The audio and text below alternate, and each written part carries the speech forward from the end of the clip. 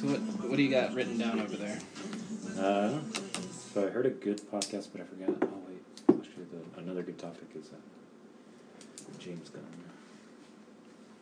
The director? Yeah.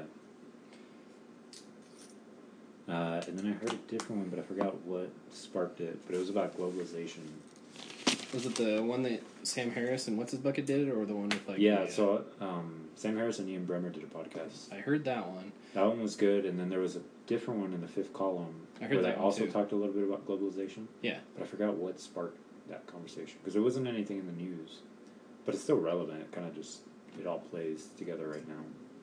But another good one that I think we can get a lot out of is that Sarah Young tweets, where she tweeted like all these things about white people.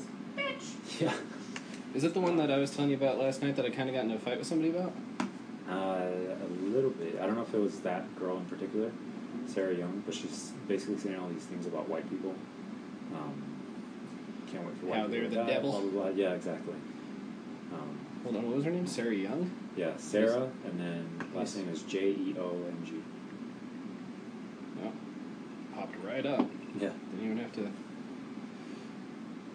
She's made quite a name for herself.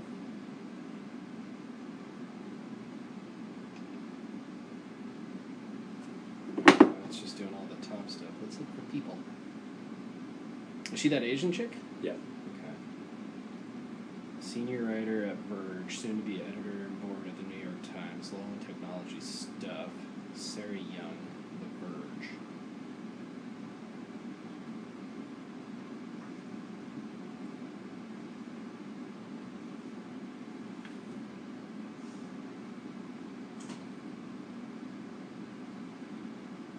Oh yeah, I don't know if you know who Ben Dominish is, but Uh-uh. he has a podcast called The Federalist Hour. Never listened to it. It's a good one. You should check it out. Okay. He's a little more right wing, pretty conservative. He's married to what's her name? John McCain's daughter. Oh. Sarah. I don't remember, but Anyway, but he's married to John McCain's daughter. Anyway, he's pretty right wing, kind of conservative, kind of standard conservative. But he was on the fifth column, and they brought up this point about like the new Vietnam syndrome. With what's going on with all the wars and stuff like that. And I think that's what sparked the populism versus globalization debate. So we can talk about that. Okay. This is so ironic that she's talking about how white people are, like, terrible. Did you see her tweets? Yeah, I was just reading. Yeah. Because I'm like, Asians are doing better statistically than any other race in the United States, so why is she like, white people are the devil? Yeah. Well, I mean, we can start recording, but that's... I've already started. Oh, you Easy already target. started? Yeah, I just figured that way I can make sure that it's picking up Oh, okay. our voices. Gotcha. But yeah, that was everybody's argument, is how you...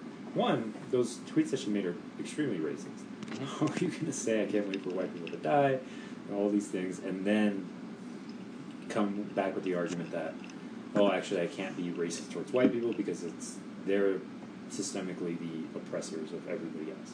And systemic racism is only, oppression against the non-dominant race, I guess. Mm-hmm. That's basically her argument, and everybody on the left's argument, apparently, because I didn't know this was going on, but apparently this is what racism means now. Is her argument like the dominant race in the United States? Because if we're talking globally, Asians are the dominant race. Yeah, no, but she means in the United States. Okay. But, I mean, it's... The left... I don't know. Obviously, the left is kind of an umbrella term, but the new left, I guess you could say, is just redefining every word in the dictionary to fit their purposes. And it's kind of funny to watch. It's kind of analogous to, the heresy hunts of, the early Catholic Church, Mm-hmm. right? Where one day, and not even that early, but, this was also kind of analogous to the heresy hunts of the Soviet Union, where, okay, they picked up a stream of thought, and all of a sudden, if you weren't following that stream of thought, right, if you weren't submitting to that stream of thought, you were a heretic. And this is what the new left has done. They've totally redefined what racism is so that they can modify it and modulate it any way they see fit, and then if you're not, acquiescing to what they deem to be racism, then you're now branded a racist, right? And so, yeah, how are you going to redefine racism as systemic oppression of people? That is just the most vacuous statement on the planet. Yeah. It's crazy, yeah. Like I said, I was just reading her tweets, and I'm like, seriously? Like, yeah. Like, where do you... Like, what gives you the backbone to do that? Yeah, and then the double standard, right? This is obviously racism, and anybody with any sort of reasonableism is going to see this as racism, right? And so, and the New York Times, instead of coming out and saying she apologized, and if she put out an actual apology, right? Yeah, I saw that they had like a statement or something. Yeah, like some half-assed statement where it says, "We stand by Sarah Young. She's a great Asian journalist. Blah blah blah," and she regrets her tweets, and that's it. That was basically the extent of their apology, and she didn't really apologize for it. She said that the reason why she put out these tweets was because she was being trolled for being an Asian reporter, and that she had to come out in defense of herself and then post all these things about Asian people, or white people, sorry. Yeah. So that was her defense, and the New York Times basically bought it and said, "Oh, we stand with Sarah, and we think she's going to be a great editor." Their exact statement was, "We hired Sarah Young because the exceptional work she has done covering the internet and technology at a range of respected publications. Her journalism and the fact that she is a young Asian woman have made her a subject of frequent online harassment. For a period of time, she responded to that harassment by imitating the rhetoric of her harassers. She sees now that this is approach only to be served to feed the virtual that too often..." I can't read, this print is super small. "That we too often see on the social media. She regrets it, and the Times does not condone it. We had candid conversations with Sarah as part of our thorough vetting process, which included a review of her social media history. She understands that this type of rhetoric is not acceptable at the Times, and we are confident that she will be an important voice for the editorial board moving forward." Okay, that was super small print, but yeah, that's ridiculous. They're defending her. Yeah, and that's a total double standard. Imagine if she had said this about black people. Oh, yeah. She would have The been streets would be the on most fire. ostracized person on the planet. She would have been essentially blacklisted and been left to write for Breitbart or whatever other publication that's just on the fringes, right? But she is at the world's leading publication, right? Every world leader reads the New York Times, even Trump, right? Even as much as he calls it the fake news, as much as he hates it, he still reads it. Obviously, he still reads it. And this is the world's leading magazine, and they're basically condoning her tweets and saying, "Oh yeah, well, we bought her argument," right? And this is a total double standard, and we need to take back the word racism to actually mean something. Because if it doesn't mean what we traditionally want it to mean, right, then I'm totally lost. I don't know what racism is, and I don't have a good enough word to describe actual racists. People like Richard Spencer, right? People like Jared Taylor, right? Classic white supremacists that are masquerading as racists, right? But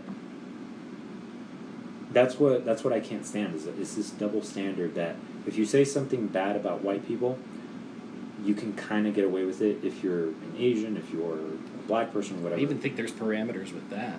Like I said, if you are a straight, heterosexual, or Christian white male, you can be the target, and anything that you say about that person is not considered racism. But yet, if that person says anything negative about anybody else, it's essentially racist, homophobic, whatever, because if you're saying something against a white person that's gay, all of a sudden you're like, oh, well, you're homophobic. So even then, I feel like there's still parameters of this whole racism. It's like, only these white people here are what's, I think, you can call not racist actions. Because even if you say something against a white woman, you're like, oh, well, you're sexist. Yeah. So, I mean, there's labels that they put on everything. Yeah. So.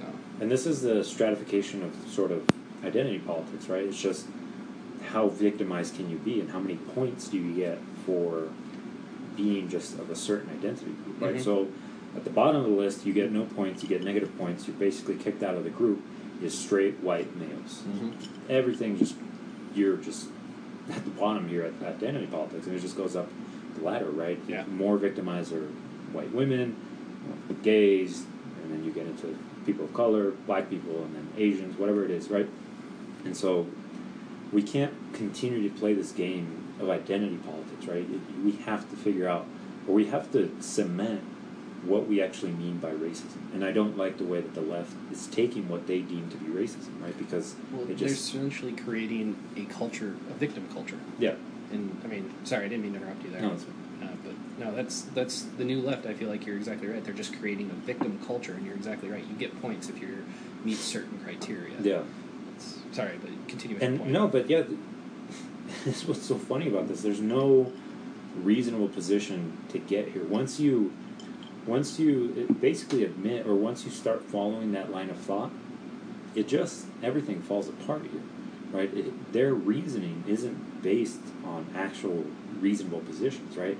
So all you need to grant them is the mere fact that identity politics is a thing, and then from there, everything just goes chaotic, right? There's no stopping the heresy hunts. There's no stopping the apostasies. It's a new religion basically, and nobody's quite figured it out. And they're all different denominations, and they're just vying to be on top, right? Because an Asian woman calls out a white person. Some on the left would go, "Oh yeah, that's fine." Other people on the left would go, "Well, are you saying all white women and gay white people, right?" Like, there's no stopping just how many identities you can latch onto, and essentially being a victim all the way down. And this is what's so unreasonable. But to bring up another point, we're all playing this game without ever agreeing to actually play this game, right? We're now forced to acquiesce to their demands, and I didn't participate, I didn't want to participate, but now you're forced to walk on the eggshells. Exactly, yeah. And so this is what I was talking to Kelly about yesterday, I think it was, is if I reach a position of some modicum of power, or manager, or somewhere in this new company that I'm at, right? What happens if they scroll through my Twitter, right? I get fired in an instant, right?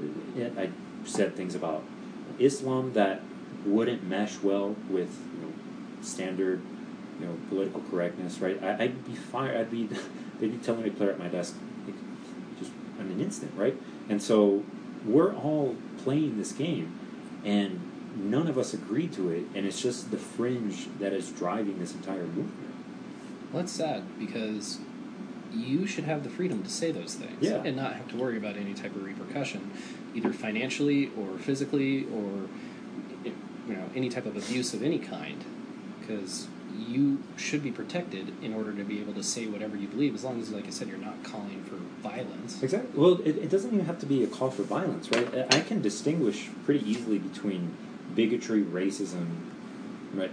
The two words are kind of synonymous here, but it doesn't take a genius to distinguish between actual bigotry and racism versus the positions that I've taken, especially considered Islam, right? But somehow the left has just lost sight that Arabs and Muslims are just idiosyncratic. There's no difference between them. They fall under that umbrella. Yeah, and so the things that I've said about Islam would just be viewed as anti-Arab bigotry according to their standards, right? So that's where I could potentially fall into some trouble. And yeah, you're right. We shouldn't have a financial cost to whatever it is that we're saying if it's not obvious. If it's just like a joke or an opinion, right? If it's obviously not bigotry and racism, right? So take James Gunn for an example. That's why I wrote him down. James Gunn said a few jokes, I think it was 4 or 5 years ago, that they're not funny jokes. A lot of them were like, okay, a little crazy. A little off the cuff. Yeah, but still, they were jokes. And he lost his job, right, as director of Guardians of the Galaxy, because a few people and this wasn't on the left, it was actually on the right. Mike Cernovich found these tweets. But he lost his job and potentially millions of dollars because of these old jokes that he said. And this is the game that we're all playing now, and it's just, we were just kind of co-opted into it without ever agreeing to play this game, right? So yeah. Interesting. I don't even know what he said. I didn't even know anything about James Gunn. So James Gunn a few years ago said, he was basically saying some jokes about kids, like all this. He was watching, I think one of the tweets that I remember, he was watching the Expendables, right? He's like, all this masculinity in the Expendables, I'm going to go fuck a child or something like that. Ooh. Yeah. It's somewhere along the lines where he's making jokes about kids, right? Like where he's just I think one of them was like he's gonna fuck a kid or something like that, right? But it's obviously a joke, Sure. right? And so, yeah, I don't think you should lose your job for just making jokes. I've said a lot of jokes that are off the cuff, right? I've said a lot of jokes that I probably wouldn't say in very public audiences, right? Just amongst the most close friends of mine, right? Yeah, but, I know your audience type thing. Yeah, exactly. Yeah. But he said it on Twitter, public platform, Mm-hmm. and he got pilloried for it, and eventually lost his job. And this is the world that we all have to navigate through now. Well, I mean, Trump, same thing happened to him with the whole grab him by the pussy. Yeah. You know, he thought he was just kind of talking with some buddies and making some jokes. And let's face it, everybody's said stupid shit like that before. Yeah. But during the campaign, apparently nothing was off limits. Yeah. You know, and I don't know, just it seems like everything you say now is basically documented and recorded, and it's going to come back and bite you in the ass at some point. Yeah, and the Trump thing is interesting because everybody was basically calling him a sexist, and he does have sexist behavior, right? He does, no doubt, think less of women, but yeah, like I said, like even at my old job, we would just get together and talk and shoot the shit, and there were things that were being said that I was like, okay, well that's obviously if you were saying it, you know, if you're trying to be politically correct, we're kind of derogatory towards women. But just being in that scene, I know that the guys that I work with are not terrible people, right? Mm-hmm. And so I feel like we never give people the benefit of the doubt, and we're always trying to find the next thing to just be outraged about. And we have to stop that behavior because people are losing their jobs, right? People are losing millions of dollars in the case of James Gunn, right? And it's sad to see that we're all now playing in this world that we didn't want to play in, right? It got forced upon us. Yeah. Well, that's a nice, 15-minute introduction into probably what this podcast will pertain. Yeah. So, welcome to the Owl Podcast, folks. I'm Jameson. I'm here with Jerry. Hello. So, I'm sure you guys have heard, we kind of feel a little passionate about the whole freedom of speech, and you should be able to say whatever you want to say without fear of repercussion, obviously within some parameters. Yeah. But, anyway, we'll go from here. Populism, I feel like people, when it comes to that, you can look at different politicians such as Bernie Sanders or Donald Trump even, to an extent, that those are very populist leaders or populist politicians. I guess, how do you view populism?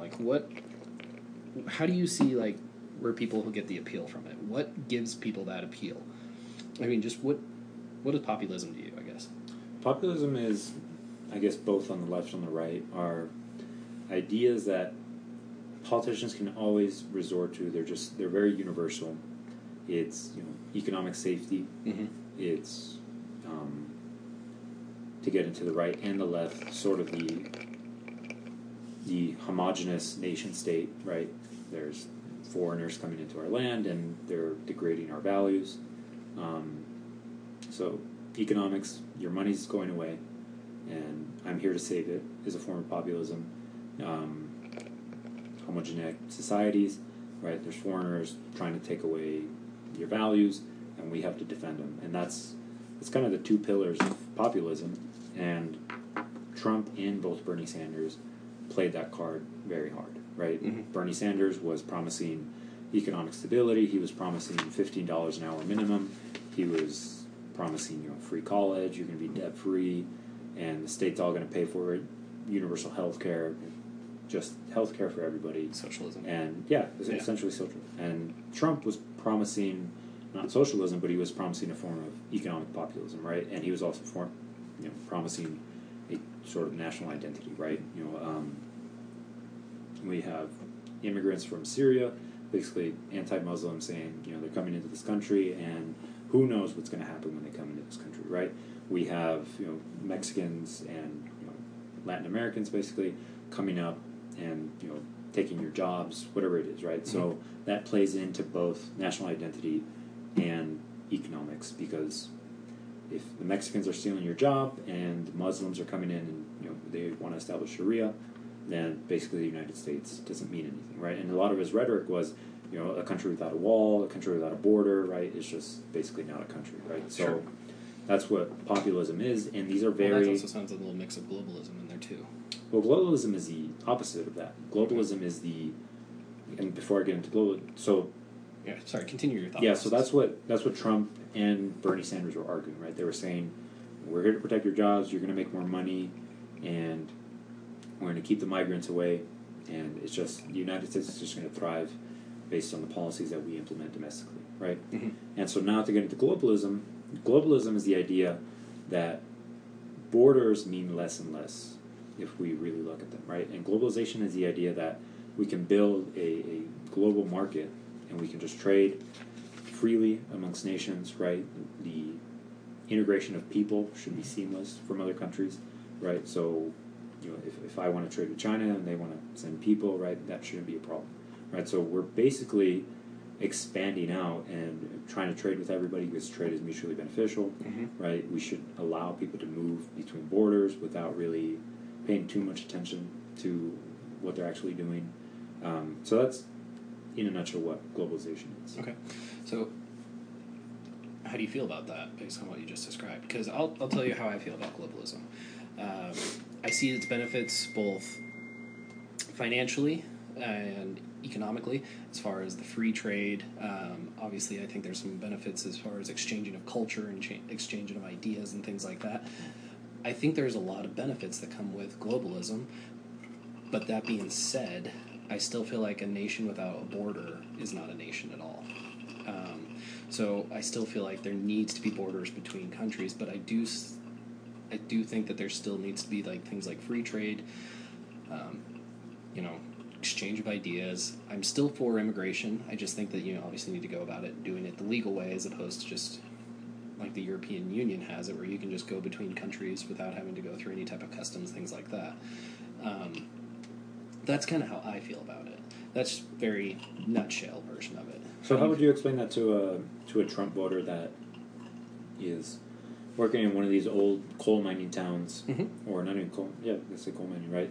Their jobs were lost to technology, and they think that Muslims are basically coming into America to implement Sharia, right? How would you explain? Because I feel like that is one of the biggest supporters of Donald Trump, and they were the ones that were against globalization, more for populist politics, and we're really just not seeing the benefits of a globalized society. So how would you kind of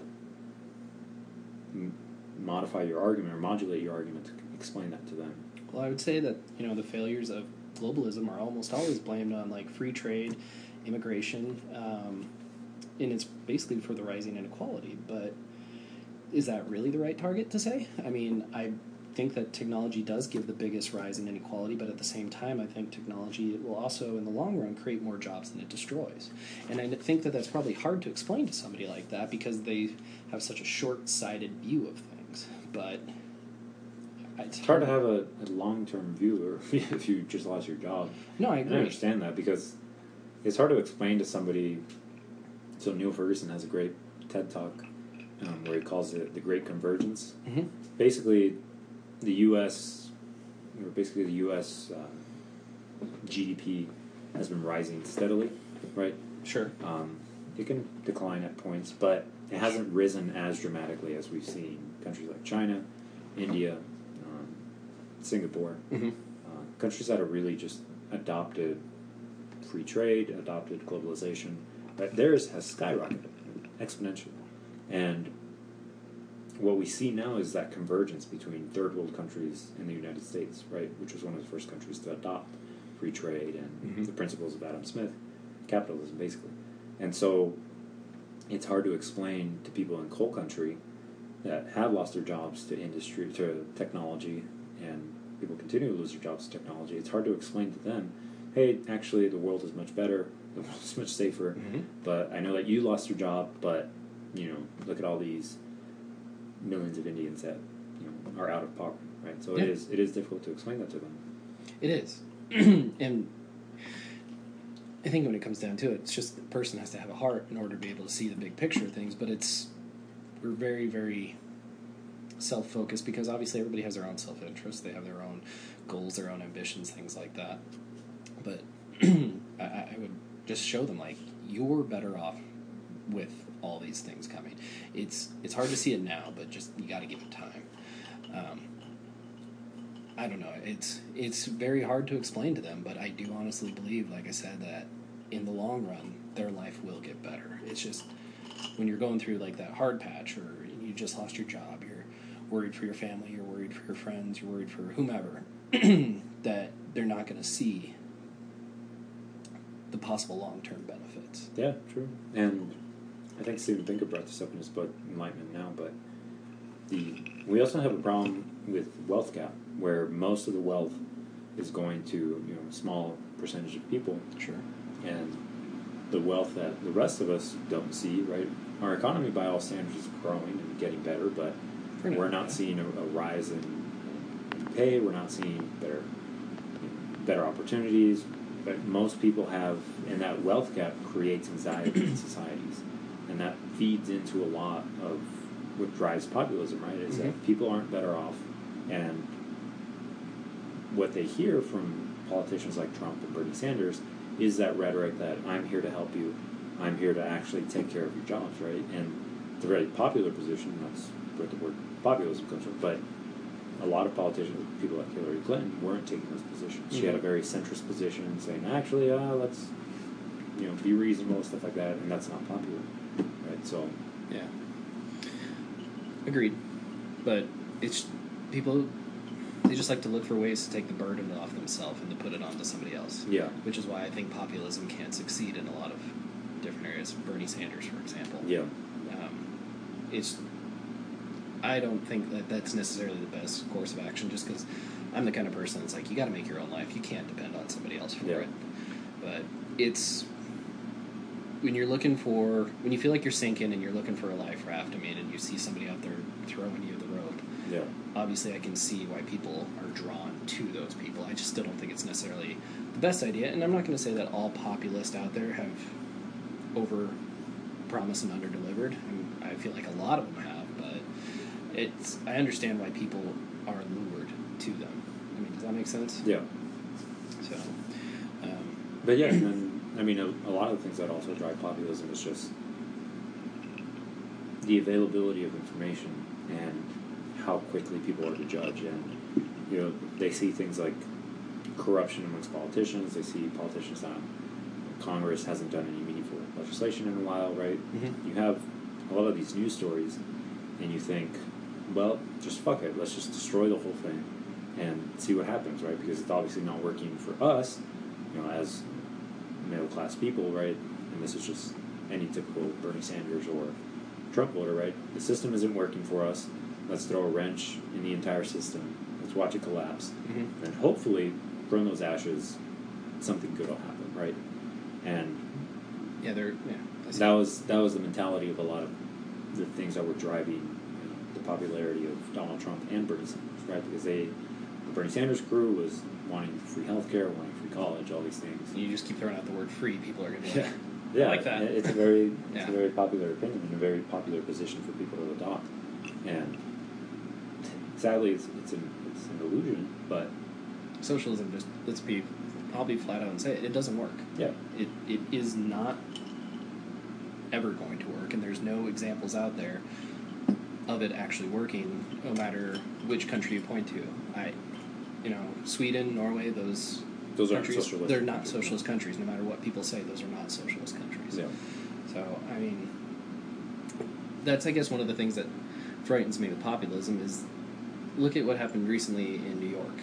That she's like 28 years old. I'm drawing a blank on her name. I know she's Puerto Rican. Oh, the lady that just won. She's a Democratic Socialist, and she just won, and I feel like she won on a very populist stage. Yeah. And things like that scare me, because I'm like, you're thinking very selfishly, and that's what I feel like socialism is. It's a very selfish thought process. Yeah. Just because you feel like it's okay to take money from somebody else, you feel like it's okay to take somebody else's hard work and make it your own. And I'm not okay with that, personally. So populism does scare me when it's something that I feel is very counterproductive like that. But on the flip side, Trump's populism scares me too. He was promising to make America great again, and I don't feel like he obviously can deliver on a lot of his promises. Yeah.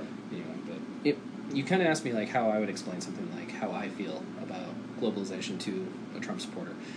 How do you feel about globalization? What are your views on it? I mean, do you agree with how I felt about it? Do you have disagreements with what I say about it? How would you explain it? Your summary was pretty much spot on with what I agree with. I think nations need to find borders, mostly for the one ideology that's out there that...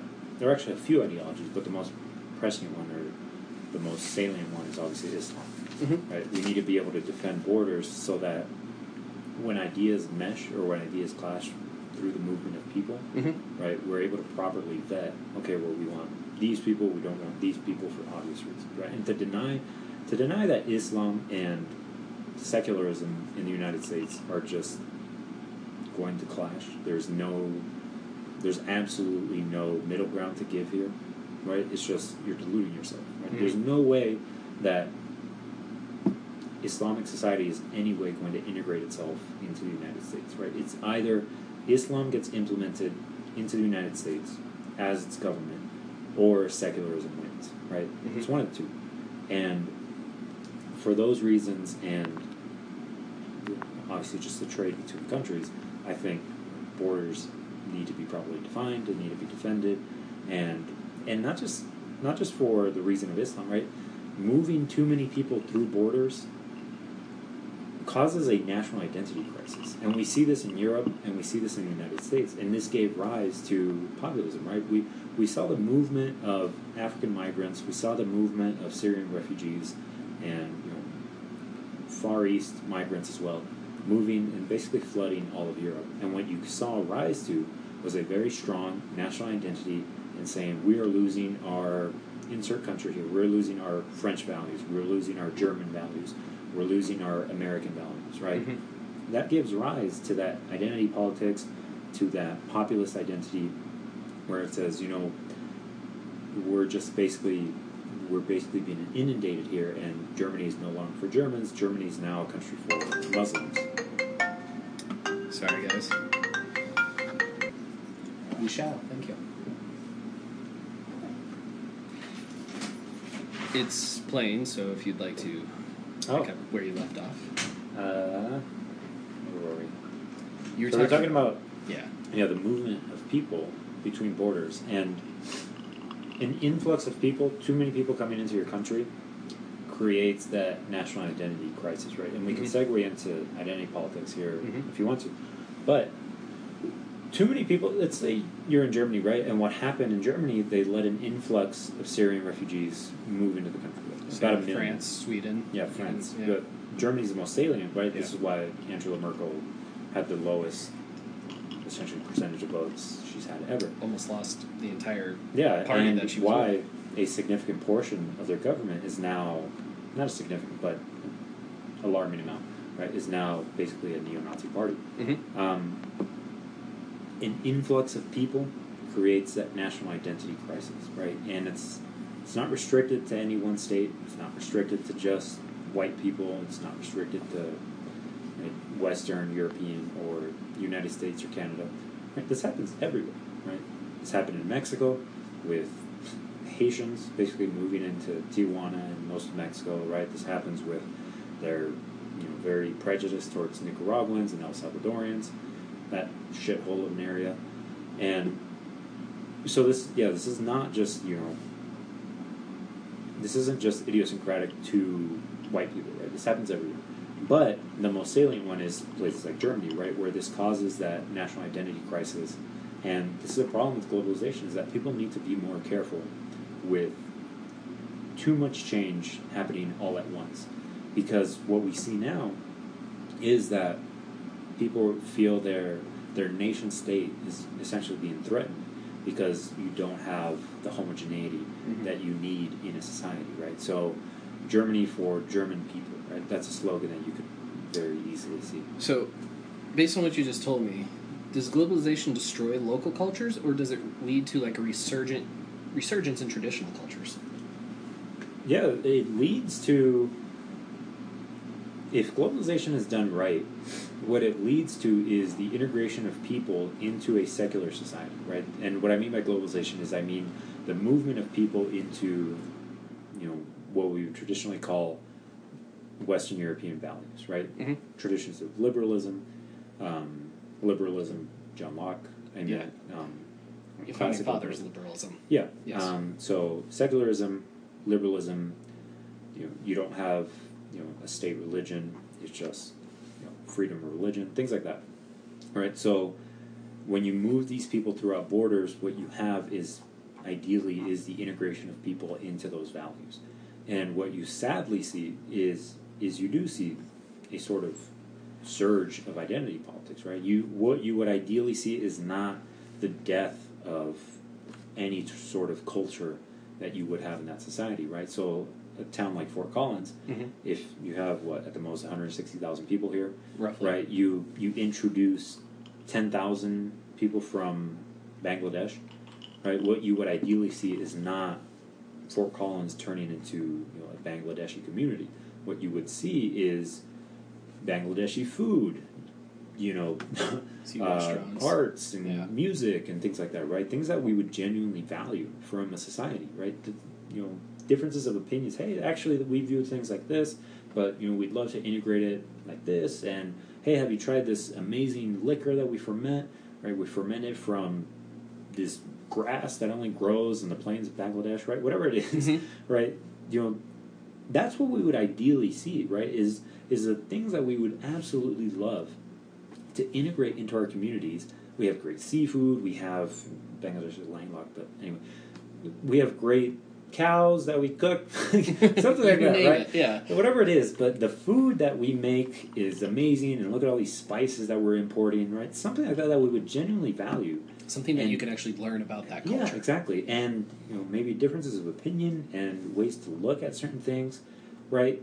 A different view on the world. Yeah, that would be an amazing thing to integrate into our community. Mm-hmm. But what we don't want, and this is again one of the problems with globalization and the left, is that what we don't want to integrate the shitty parts of a shitty community, right? So Bangladesh, right? Classic example, predominantly Muslim. Mm-hmm. What we don't want is 10,000 Bangladeshis to come and have their entire culture accepted. And okay, all of a sudden you're now murdering apostates. You're now murdering infidels. Somebody like myself, right? Somebody that makes countless jokes about Islam and Muhammad. And okay, well now, I put out a blog or this episode, right? And okay, now I'm being hunted by 10,000 Bangladeshis that think it's okay to murder infidels. Right. Right? So that's what we don't want to integrate. And so it's not necessarily a resurgence of old cultures or that we want to see, the way things are done die, right? Like those things we can celebrate throughout eternity. And that's what history is for, but what we also don't want to see is the bad parts of the society be integrated. So it sounds like you're saying we want to see the best of those cultures be integrated into our cultures. Ideally, that would be the best way, but that rarely ever happens, right? So take Britain, or not Britain, but England as an example, There right? have been some serious issues, especially with the Muslim community. Yeah, and so you poll Muslims in London, I think it was. It might have been let's just say London, just to be safe. But they polled them and they asked them, what are your thoughts on gay marriage? 0%. You almost get no ubiquity amongst anybody, but 0% of Muslims in London, or maybe all of England, let's just say London to be safe, but they thought that homosexuality was an evil sin and they did not accept it, basically. Mm-hmm. Right? That is an alarming number. You don't get universality like that anywhere. No. But with that is an alarming number. And it's a failure of people in those societies to force Muslims to integrate and say, actually, we're a Western, secular country. What we value is a range of opinions. And if you have a problem with that, that's fine. But what you can't act on that is, again, in the law and, personally, right? You can't go out and harass gay people, right? Mm-hmm. And that is an example of globalization failing, right? We don't want the worst of societies to integrate so seamlessly into our society. So, correct me if I'm wrong here, but basically kind of how I'm interpreting what you're saying is under this umbrella of what you're saying, like the new left is that they are saying that we being like people like you and I, who maybe not necessarily abide by the ideals of the new left, or even just abide by. Anyway, we'll just stick with the new left. That we're especially supposed to be forced to accept both the good and the bad that comes with a culture. Yeah. It's trying to essentially embed itself in a community, say Fort Collins, for example, that we have to accept the fact that they condone gay marriage and that they're okay with going up to the top of, let's say, the biggest tower in in Fort Collins and essentially throwing these gays off of the roof. Yeah, and that's this is a problem because the left is essentially scared to call out. Not scared to call out, but they don't want to recognize any differences between cultures, right? According to the new left, and I think it's Jordan Peterson. Jordan Peterson basically calls it, the postmodern truth movement. Mm-hmm. Postmodernism is a movement amongst the left that basically saying truth is not objective, truth is entirely subjective. What you think is true is only based in the culture that you grew up in. Sure. Right? So with that line of thinking, nothing is wrong, right? How can anything be wrong? If truth is entirely subjective, mm-hmm. how is subjecting women to living an entire life in a burqa wrong? Or even genital mutilation? mutilation. It's just your own Western idealism that says that subjecting women is wrong, right? Sure. And so this is a position that the new left has adopted, and this is a position that is becoming mainstream. And so when you say, how can Muslims integrate into a society like Fort Collins? Well, if it was up to the new left, right, it would just bring the worst of Islam over, right? It would just, we would see women walking around in burqas, which we do see, yeah, right? We see, women being segregated in their mosques, right? It's just, and a lot of things that go on internally, right? It's just women are subject to half of their inheritance, all these things, right?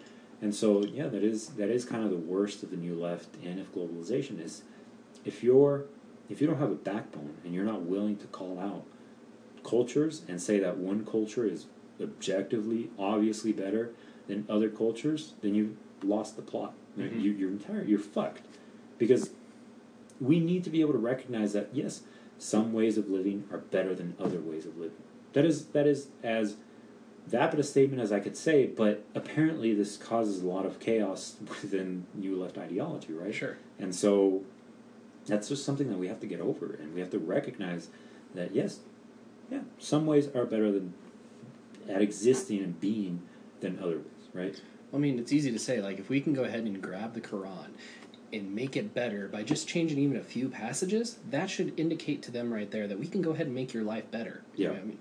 I mean, that might be a little bit of an extreme example, but I feel like it's accurate. Yeah, I could pick 5 passages in the Quran, and immediately we would see suicide bombings go away. We would see the subjugation of women go away, right? It would change a lot of the dynamic in wherever the Muslim community is, but not to get too distracted by what the problems with Islam. But I think we could easily dive into that. But. Yeah, but just to hammer home the point about what globalization means, right? It's just globalization is basically on a tightrope, and this is a quote from Tolkien, but sway a little from the path, and you basically, what was Galadriel's quote? You're on the edge of a knife, and you stray but a little, and the entire quest is fucked. Something like that, basically. Frodo. Yeah, and that's essentially what globalization is, right? You are on a knife's edge, and if you're not always brought back by rational thinking and reasonable thinking and secularism and all the things that make our society great, if you're not always brought back to those values, you're gonna fuck it up. And this is what the left is just seemingly determined to fuck this entire thing up, right? And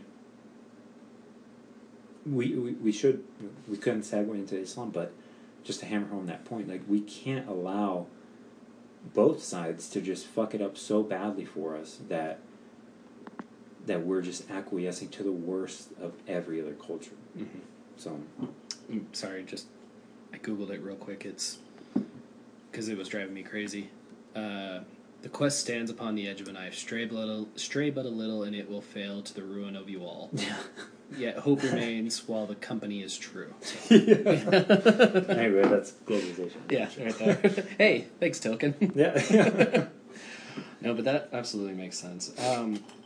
So I guess when it comes to, like, let's say third world countries, I can definitely see the benefit of globalization. Yeah. Look at Vietnam, I think, is a great example, because even though, we went to war with Vietnam, they're a communist country, things like that, we've essentially applied globalization to Vietnam, and now even though there are sweatshops and people say, sweatshops, people live in terrible conditions, but look at the benefits that's essentially brought to Vietnam. And Vietnam is ostensibly still a communist country. It's classified as one of the 4 communist countries in the world, right? China is one, but not really. China, Cuba, Venezuela, and Vietnam.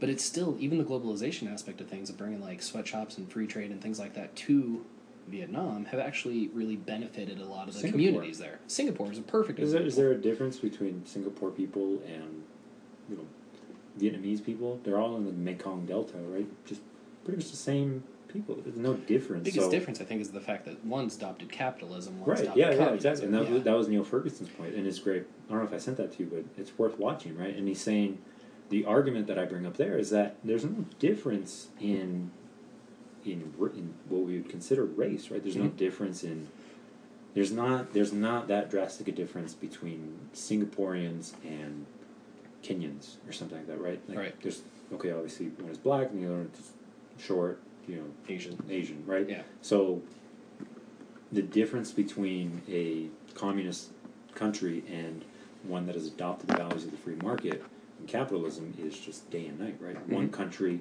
leads the world in GDP, and the other one is a hellhole, right? And so, we globalization done right means that countries adopt values of free market, of hopefully secularization, but more importantly, the free market, and ditch socialism.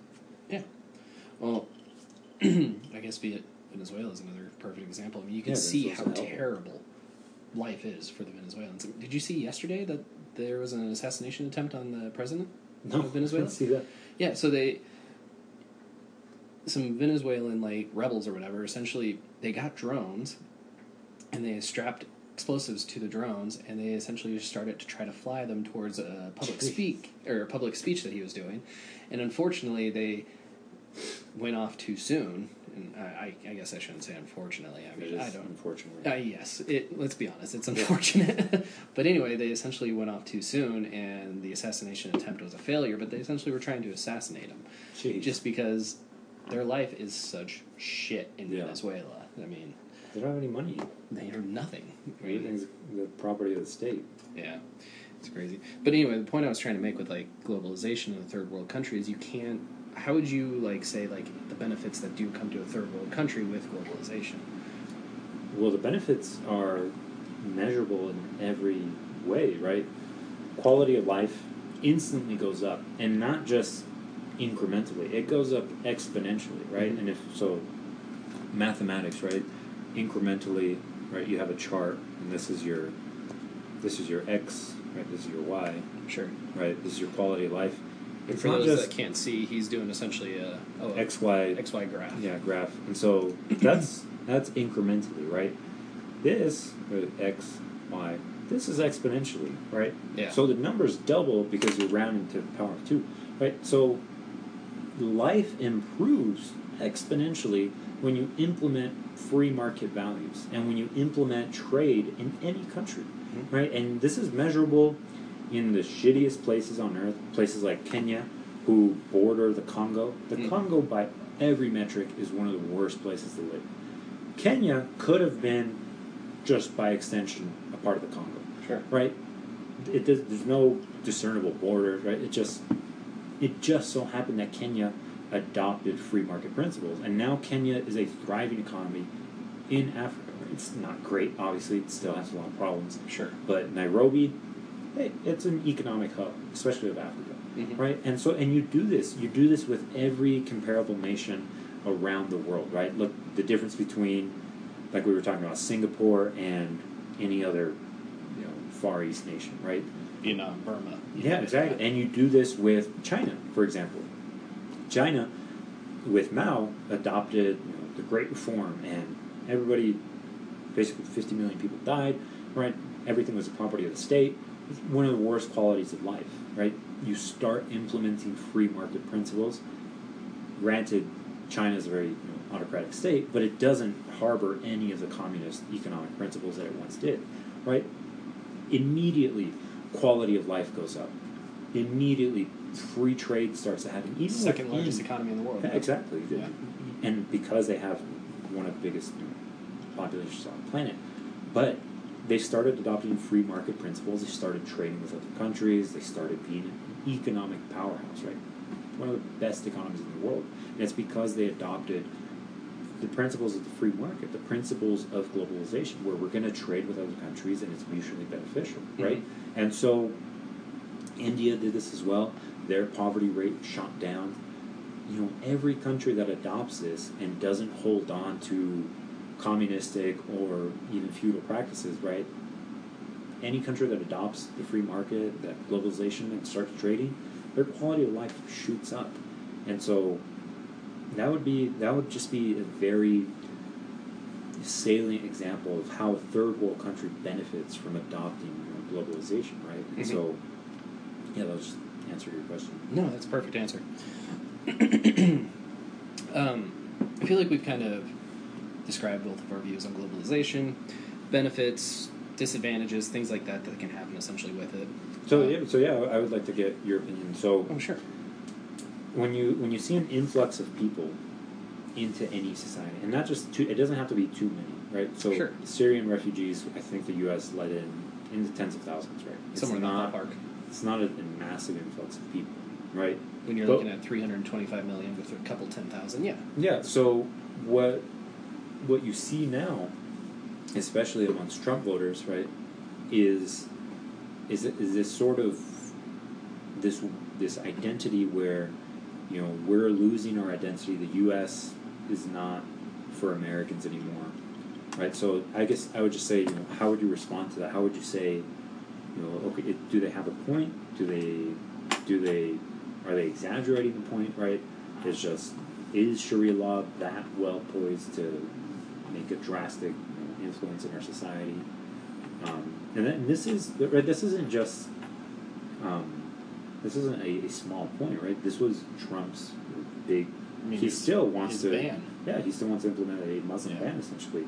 And so this was a big point for Donald Trump, right? And a lot of his voters, right? And so, I guess I would just ask, how would you respond to that? How would you say, because of globalization, because of our sort of moral inclination to help Syrian refugees, right? Mm-hmm. We've allowed a lot of Muslims to come into this country. And now we get a bit of a backlash.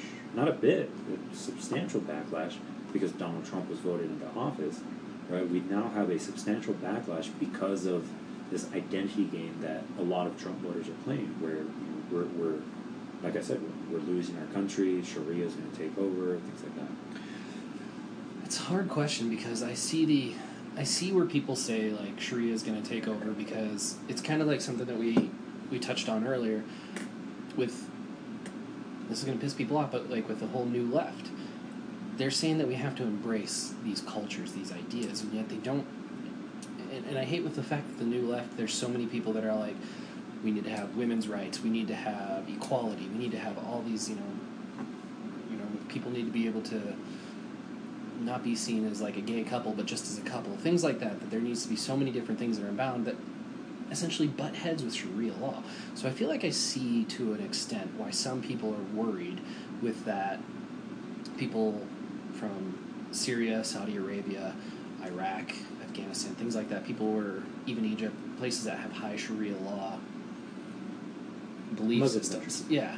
That are coming into the United States, that they can see where they're worried about that being implemented, and the fact that I see there's a worry because the new left would probably try to embrace that because they don't want them to feel excluded, or they don't want to feel like we're not tolerant of their culture. So it makes it very, difficult. Like, I could see, I could see that being very hard for somebody, and I feel like that's probably why a lot of people voted for Trump, because they thought that maybe they'd be protected. We vote Trump in, he's going to keep those people out of the country, so we don't have to worry about Sharia law coming into into the country. But then again, who's to say that they're not even educated enough to know what Sharia law is?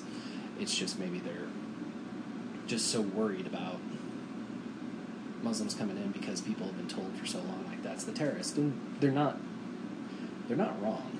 And I think this is something that we should probably talk about too, because we've mentioned it in several different of our podcasts before, issues that we've had with the Muslim community, and I think that we should really probably focus on that, because you and I think, are probably well versed enough to talk about the different issues that come with the Islamic community. But to try to answer your question, I feel like people are worried because there's so many people that are trying to say we need to be tolerant of that culture.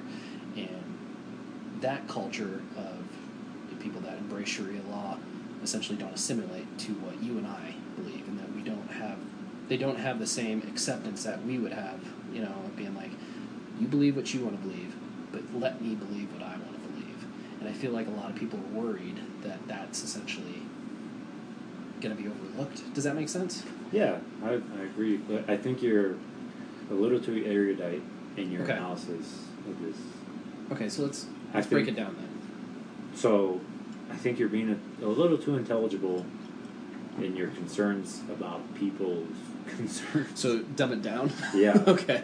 So, I think people's concerns, and you have 50 million evangelical Christians that were one of Trump's biggest base, their concern is that Christianity is essentially going to lose out to Islam, right? And so, I would totally agree with your concerns about the left, right? I would agree that the left is doing too much to make it extremely easy for things like female genital mutilation to happen, for the spread of basically proselytizing of Islam in U.S. jails and in impoverished communities, places like Minnesota, where we have a very big Muslim population.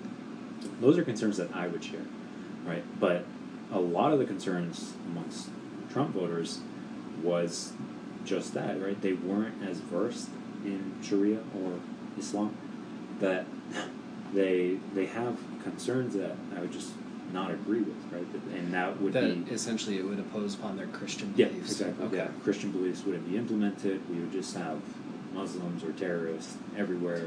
They bought into that whole 9/11 essentially conspiracy of people believing that like all Muslims are here to blow up towers, things like that. Yeah, even just some Muslims, right? Sure. Things like that. So yeah, I think I would agree with your analysis, because I know much more about Islam than I think most people. The average Joe down the street. Exactly. Okay. So, but yeah, I think we do have to dumb it down a bit, and this isn't. But yeah, no, I legitimately think we have to dumb it down a bit, because it's just people are not that interested in learning, and sure. I think we put ourselves too much in a bubble. So yeah, I guess if we're going to dumb it down, we're going to put it from a religious aspect. I come from a religious background. I know that people believe that if you don't believe in Jesus, essentially you're dying and going to hell. Yeah. And I feel like probably a lot of the base Christians believe, like Trump is going to keep them out of here so that we can still keep believing in Jesus and we can still keep... Yeah, Jesus is going to reign supreme. Exactly. And, they don't want to feel like when they turn around the corner, there's going to be a mosque on every street corner. Yeah. And there are some concerns I've seen that probably are valid in the fact that, like, if you look at New York, sometimes during huge rush hour instances, there's so many Muslims that have been brought into that community that they've actually had overflow of Muslims going into the streets during prayer hours that has actually stopped traffic because... That's on purpose. Yeah, probably. I mean, it is. It's legitimately on purpose. It's meant to proclaim Islam as the dominant religion, call to prayer, things like that, right? It's meant to say, we're here, we're not going anywhere, and they're playing a generational game. Yeah. And we're playing a short-term game. They're here for the long haul. Their plan is a global society of Muslims, everybody that submits, right? And so, yeah, that is very intentional. And And that could be worrisome to a lot of people that see that, because they feel like, I think that that's going to be essentially something that imposes upon their beliefs. You know, people are very passionate about what they believe. People are very passionate about their religion, their ideologies, things like that. And that's something that scares them. And I feel like that's something that, you know, bringing in that many different people into the community frightens them. Because, and I think the other aspect comes down to, they're worried about how they're going to essentially make a living. Yeah. Which I think is a valid concern, because I don't want my taxes or my dollars going towards something that I essentially don't agree with. But that could be another concern for them as well, because they could see like all these people integrating into the community, especially when you look at somebody like Germany, who has great, well, let's not say great, but they have huge social programs. Yeah. Very, you know, like, oh, okay. I mean, there's videos that you can go up on YouTube and see of essentially Syrian refugees coming into Germany and being handed stacks of money. Yeah. And that image is very powerful to somebody that sees that, thinking like, that could be my money going to a Syrian refugee, and now I'm paying for them to live here, and they're not contributing to my economy, they're not contributing to my society or my community, anything like that. And that's a very powerful image, I think. Yeah. And I feel like that's something that can really resonate with somebody as well, because when it comes down to it, everybody can essentially relate to money. You know, like, I don't want to pay for him to not work and while I'm working. So I think it comes down to those two different principal aspects. People are afraid of the change that could essentially be bred with bringing in such a strong-minded community, and the fact that they feel like, well, I'm giving you money to not work. Yeah. Which might not necessarily be the case. Culture. And change my culture. Because a lot of the rhetoric coming out of the evangelical right, like you listen to people like Charlie Kirk, who I listen to a lot, his entire position was that the United States was founded on Judeo-Christian values. This is what people genuinely believe, right? I would disagree heavily. I've read a lot about the American Revolution, and I have a very, very good understanding of what they actually believed. But people like Charlie Kirk modicumly are right about the Judeo-Christian values. Not that we are a Judeo-Christian nation, but people, especially in that evangelical right, truly believe that in any sort of integration with Muslim people is degrading those Judeo-Christian values. Yeah. And so that is a genuine concern for them. And so we have to flip the script with them as well, right? Just as much we have to flip the script with the far left and tell them that for me, the name of the game, the plan is to have a truly secular society where what you believe doesn't matter to anybody. What you say, obviously with a few parameters, matters very little, right? It's just how you vote should influence how our society runs, right? And so that to me is the name of the game, right? Is secularism, a society that is informed by science and not by the Bible or the Quran, right? That to me is the end goal, right? And so I do struggle sometimes to sort of sympathize with people that we might converge on the fact that I don't want more Muslims integrating into our society, but for entirely different reasons, right? And so yeah, something that we can talk on later. But sorry, go ahead. Yeah, no, that was just my point was that we have to. People that I think have a good grasp of what Islam actually means need to be careful about making allies with the wrong people, right? We have to be careful about. Yeah, I could totally agree with somebody like Richard Spencer and not allow more Muslims into the country, but me and Richard Spencer couldn't be more diametrically opposed in all of our worldviews, right? And so, yeah, we do have to pick and choose, and we have to be a little more careful as to our analysis. We have to kind of, dumb it down a bit when we're actually interpreting people's concerns, right? And so yeah, that was just my point.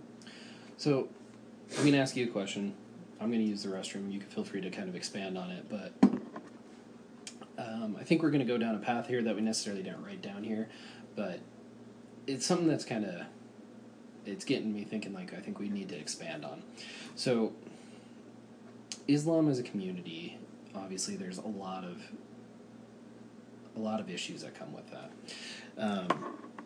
And somebody that I necessarily don't agree with on a lot of different topics, but I still respect him to an extent. But somebody like Bill Maher, who I think is very, very liberal, but still has a good point of view when it comes to Muslims, Islam, things like that. And he's very smart when he says that, the things that they do, like the genital mutilation,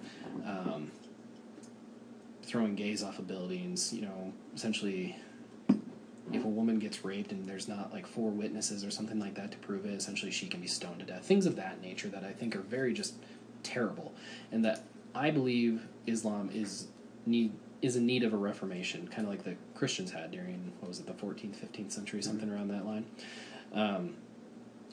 But the question I'm going to ask you is essentially how do you think Islam poses a problem to essentially not just the United States, but to other communities around the world? And what are the biggest problems that come with this? And why is it that the United States, and let's say the left in general, looks at Islam and says that this is something that we need to be tolerant of? Why do you think that is?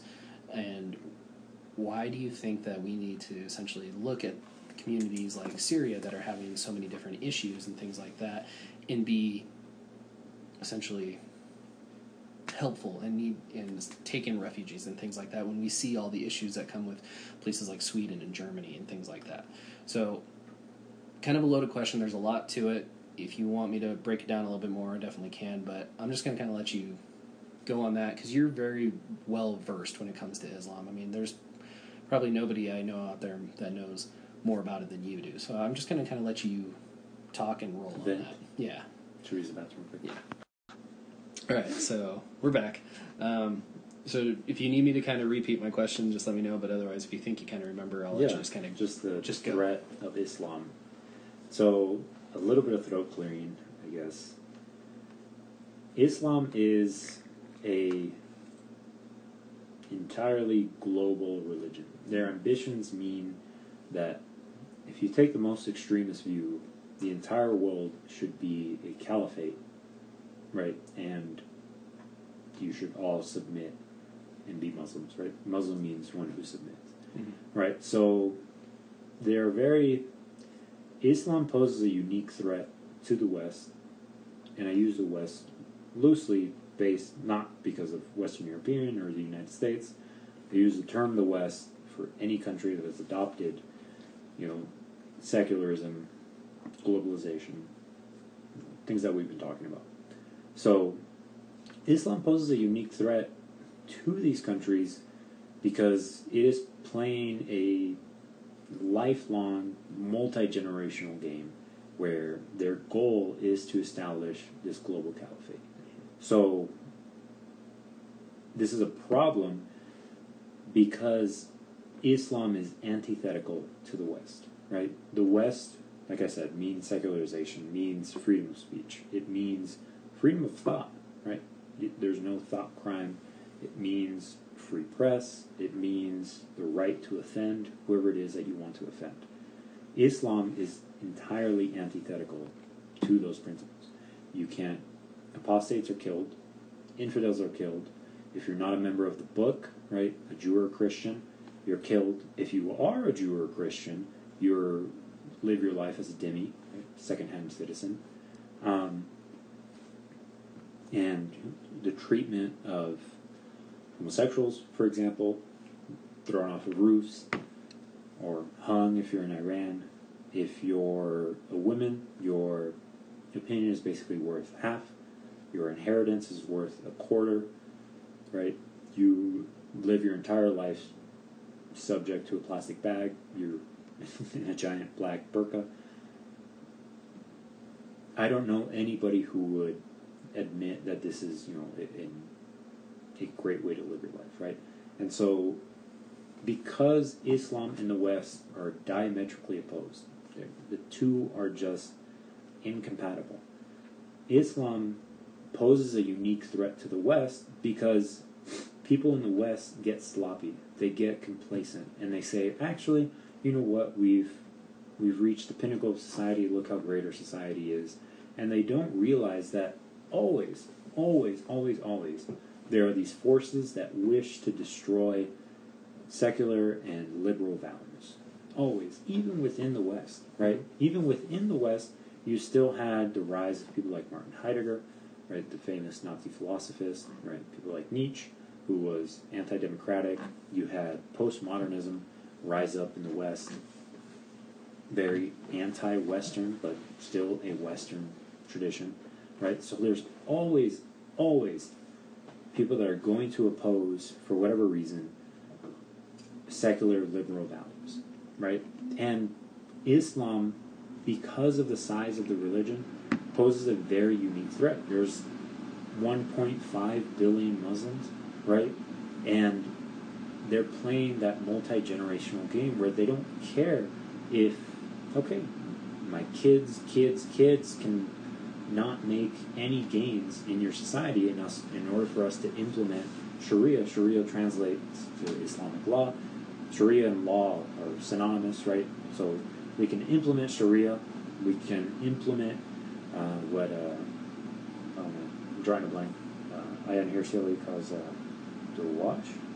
Anyway, just the surreptitious behavior of Islamic theologians to proselytize, right? So Islamic theologians are playing this very surreptitious game where they are proselytizing. And you can see this now. They're proselytizing in prisons. If you pay attention to who's funding the Quranic prison, or Qurans that are spread in prisons, Saudi Arabia. They're spreading their most Wahhabist, we could get into Wahhabism, but they're spreading the most, Salafi, Wahhabi, very hard-line iterations of what the Quran means, right? Very hard interpretations, right? And they're spreading this. And this is going around in prisons. This is going around in communities like what we see in Minnesota, right? And so that is the threat. It's always this kind of looming threat that the West faces. Because the West, people, like I said, get so complacent in what they actually have to defend, right? And you can see this in poll numbers. So Pew asked millennials, how important is it for you to live in a democracy? 20% say very important. That is a problem. Yeah, this is a very big crazy problem.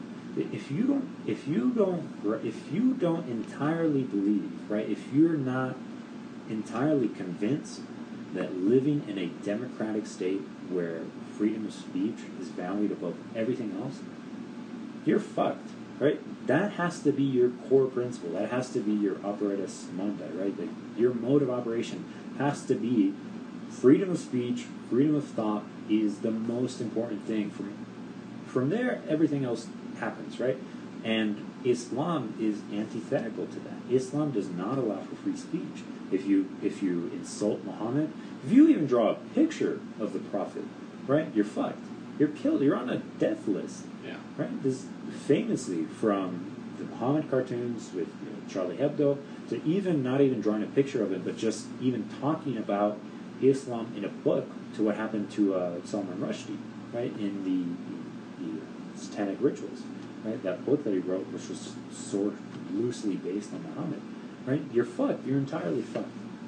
And so people need to get with the program and say democratic, traditions of secularism and liberalism are the most important things, right? And Islam does pose that problem where it's antithetical to all of that. And there are different ways in which both the right and the left fuck up that problem, right? And so the left is entirely focused on the game of identity politics, right? Where you're a Muslim, you're immigrated into this country, we're going to protect you because we feel like you're downtrodden, and look at all this Islamophobia that is happening in our country, right?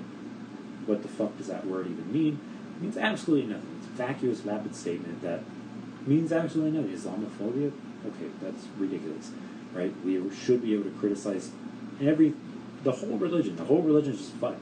But we should be able to criticize it and not mean anything about the person or be bigoted against that person, right? And so the left and President Obama, as the most salient example, was playing that game, where he wouldn't criticize Islam, he wouldn't criticize Muslims for holding abhorrent views about the world, right?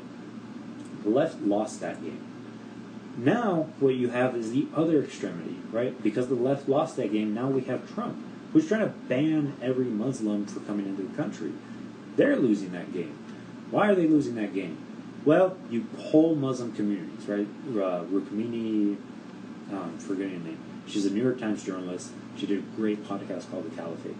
She's talking to this guy who joined ISIS, and he's from Canada.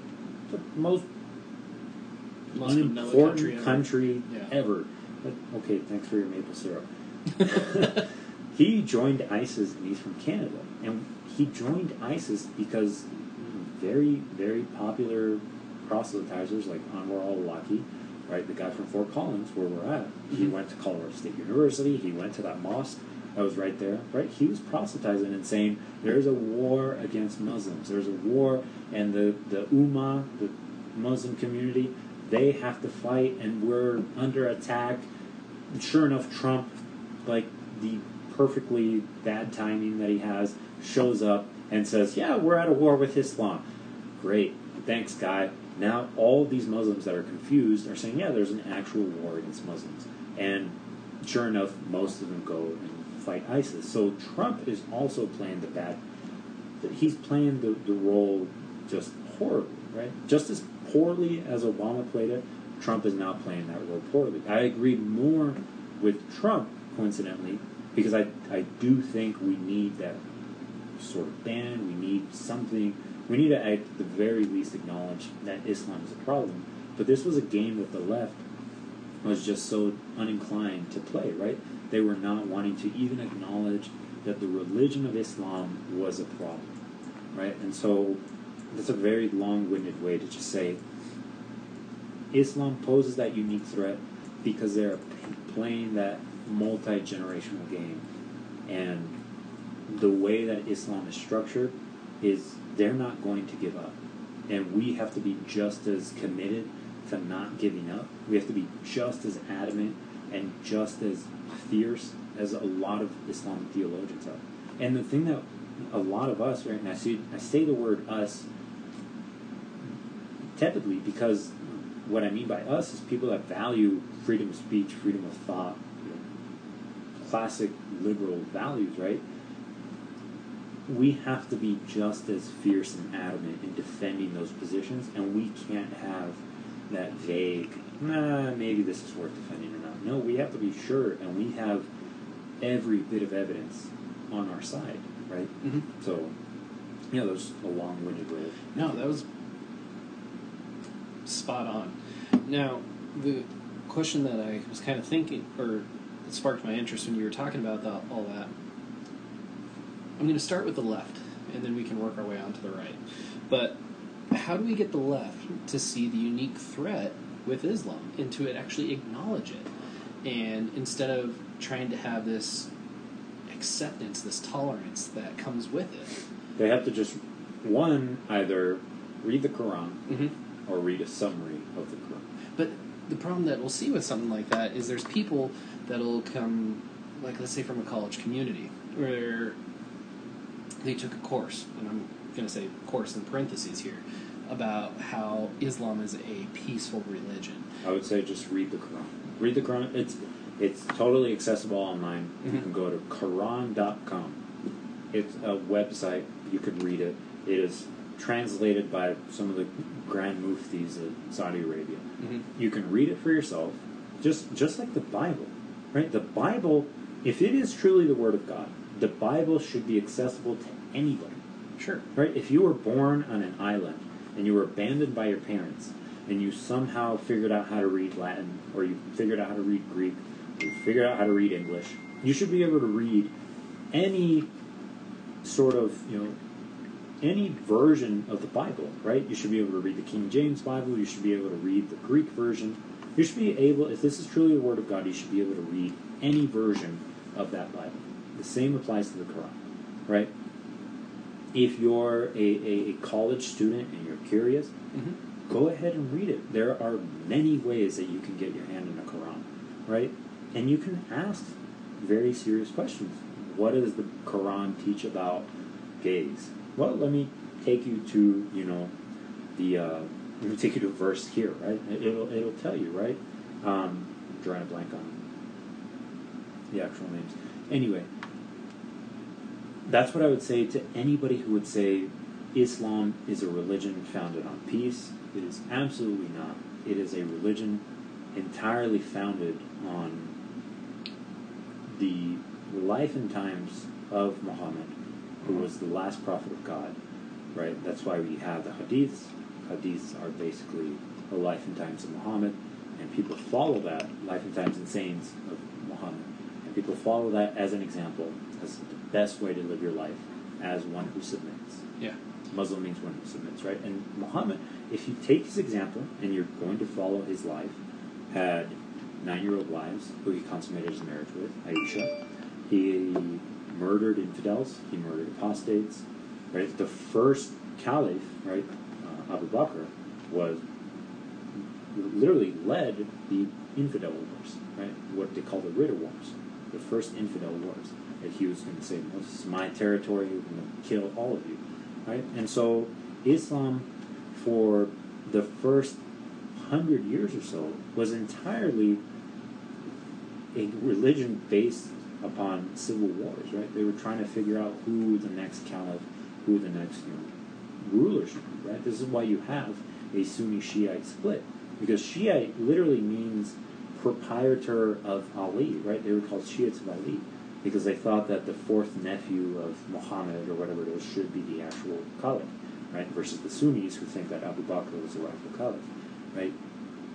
It is a religion entirely founded upon apostasy, murdering of infidels, wars, proselytizing, and conquering. Right? It is not a peaceful religion.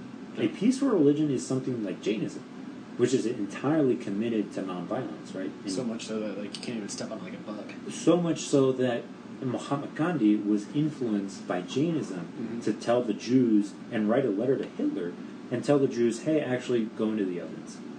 This is the best way to live your life. Go into the ovens, kill yourself, and maybe that'll make enough of a ruckus and the world will pay attention.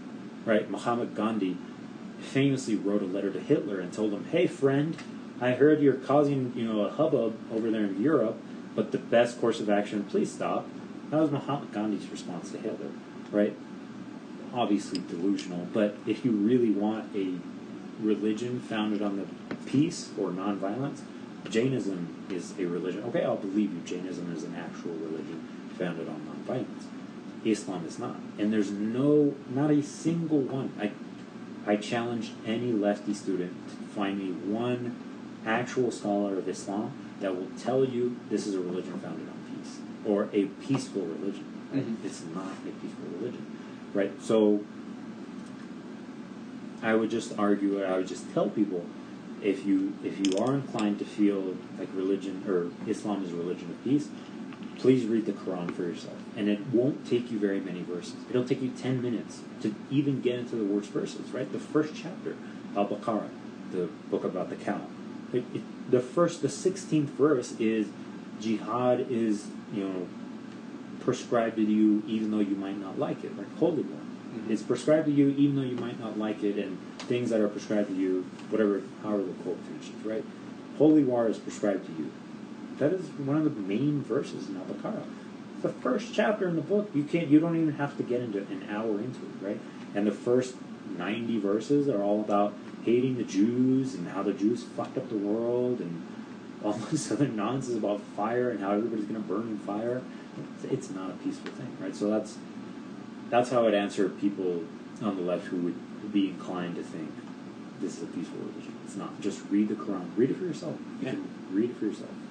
So, how did, and you might not know the answer to this, and I don't know where even it began, but how did the left buy into this facade, essentially? Postmodern. So, I don't know if you know the movement of postmodernism. It was started, I think, by a few French philosophers. I'm drawing a blank on the name. I'm not a postmodern historian. But anyway, it was started by French philosophers and really adopted quickly by American philosophers as well, right? Who said, actually, truth is all subjective.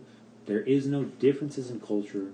Everything that you experience is entirely, your truth is different than my truth, right? If you like ketchup, well, is ketchup really objectively better than mustard, right? Things like that, right? You can extrapolate all the way up, right? To, well, actually, you like killing women, but I don't like killing women. My point of view is a little different. Is your point of view really correct, right?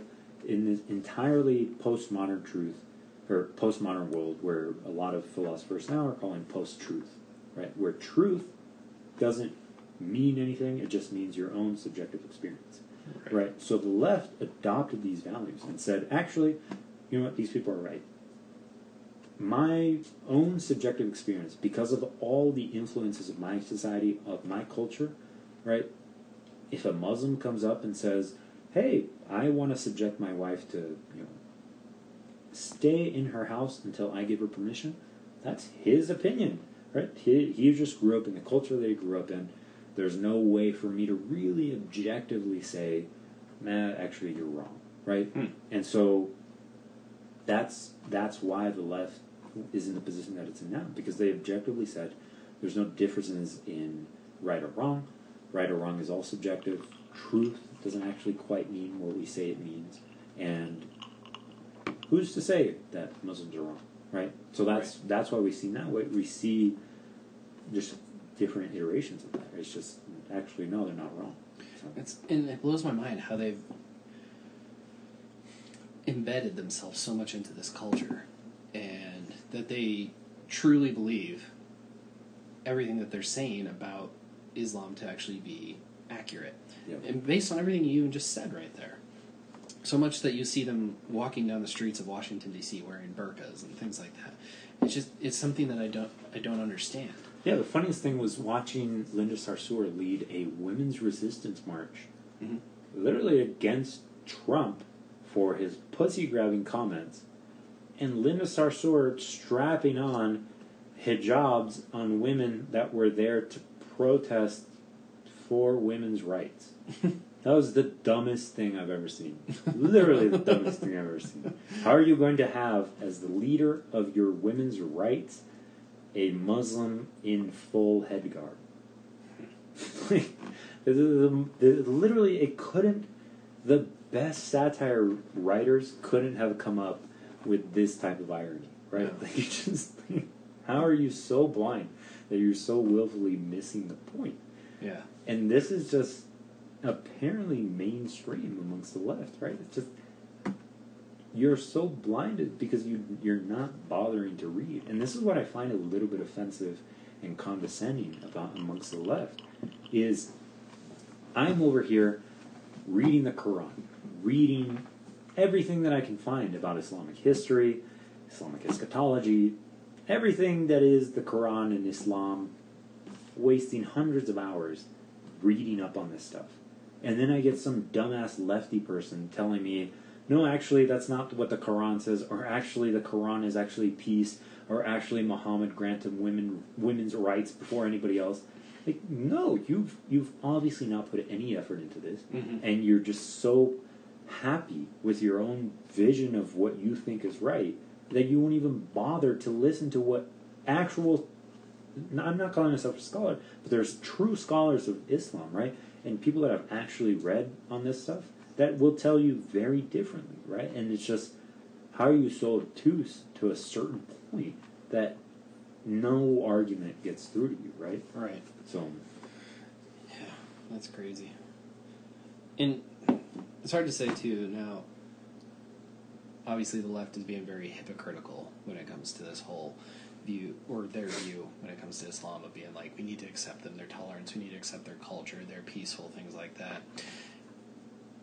So obviously they're very misinformed, but I feel like there's a lot of misinformation also when you look at the right as well, because they're looking at it as like, well, everybody's terrorists and they're here to try to blow us up. Yeah. So I mean, it's like, how do you defend either side at this point? Yeah, and it's hard for me to defend the right, because the right, the right, what I would consider the right, the left is postmodern nonsense, and the right to me is Christian evangelicals.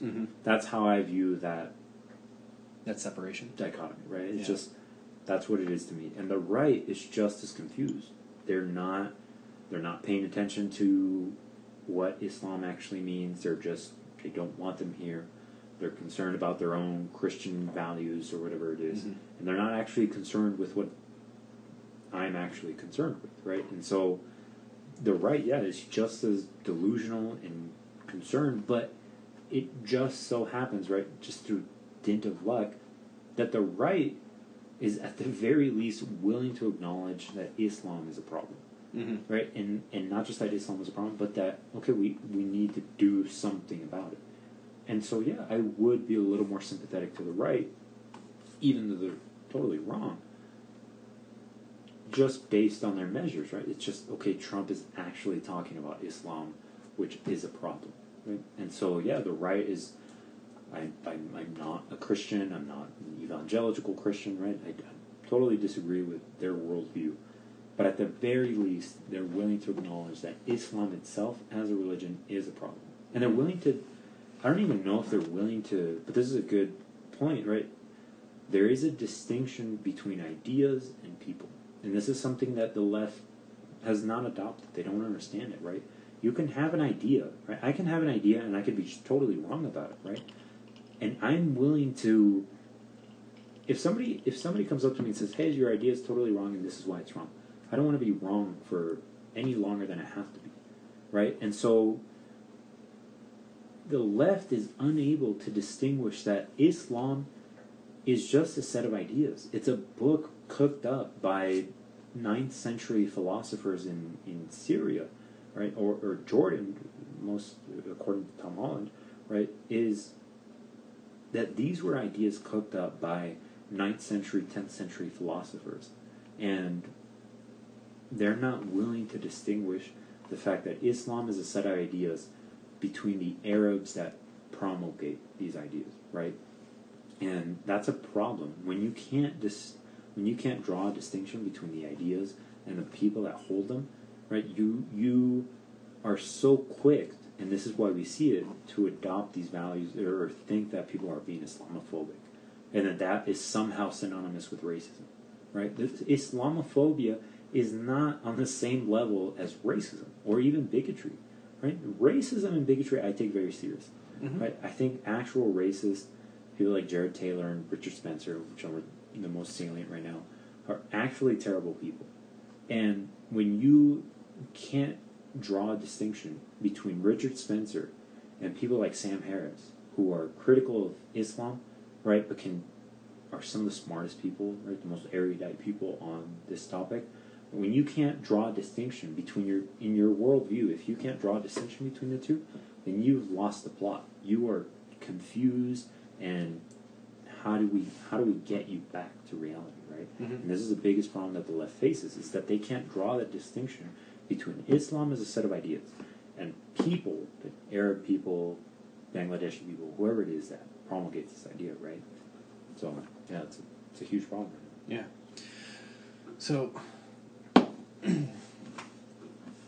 kind of hard to phrase this question, I suppose, but if you look at history as a whole, during, let's say, the time of the Crusades, 12th, 13th century, things like that, Islam was actually considered a very progressive religion at that time. They were very smart as far as mathematics, culture, writings, things of that nature. And yet it seems like when you look at their history that they have started taking a step back over time. How did that essentially happen? I mean, But they never took a step forward. Okay. They never. A lot of what people would colloquially know as the Islamic golden age of science is over-exaggerated. Okay. Right? Very exaggerated. Right? It's just, it wasn't this time of secularism and science just brilliant, right? It just, a lot of it is exaggerated. One of the biggest contributions was optics that the Islamic scientists essentially put together. But the reason for this optics was because they thought every mosque should face towards Mecca. So, okay, you're 10,000 miles removed from Mecca, how can I get this mosque perfectly aligned to Mecca, right? And it wasn't this revolutionary thought in philosophy that they came up with. It was a lot of the translations that they kept, for example, in Baghdad, of Aristotle, of Plato, right? They conserved a lot of the Greek thought. And it was also, you also have to juxtapose that with what the Catholic Church was doing in those centuries, right? The 13th century, very dark area for the Catholic Church. It was essentially just, that's why we call it the Dark Ages, right? There wasn't any sort of spark that could light the scientific revolution. A lot of it tried to happen, right? It tried to happen, but they just killed them, right? And Galileo was one of the first people, right, in the 15th century that actually said, hey, you know what? These are the moons of Saturn. What happened to Galileo?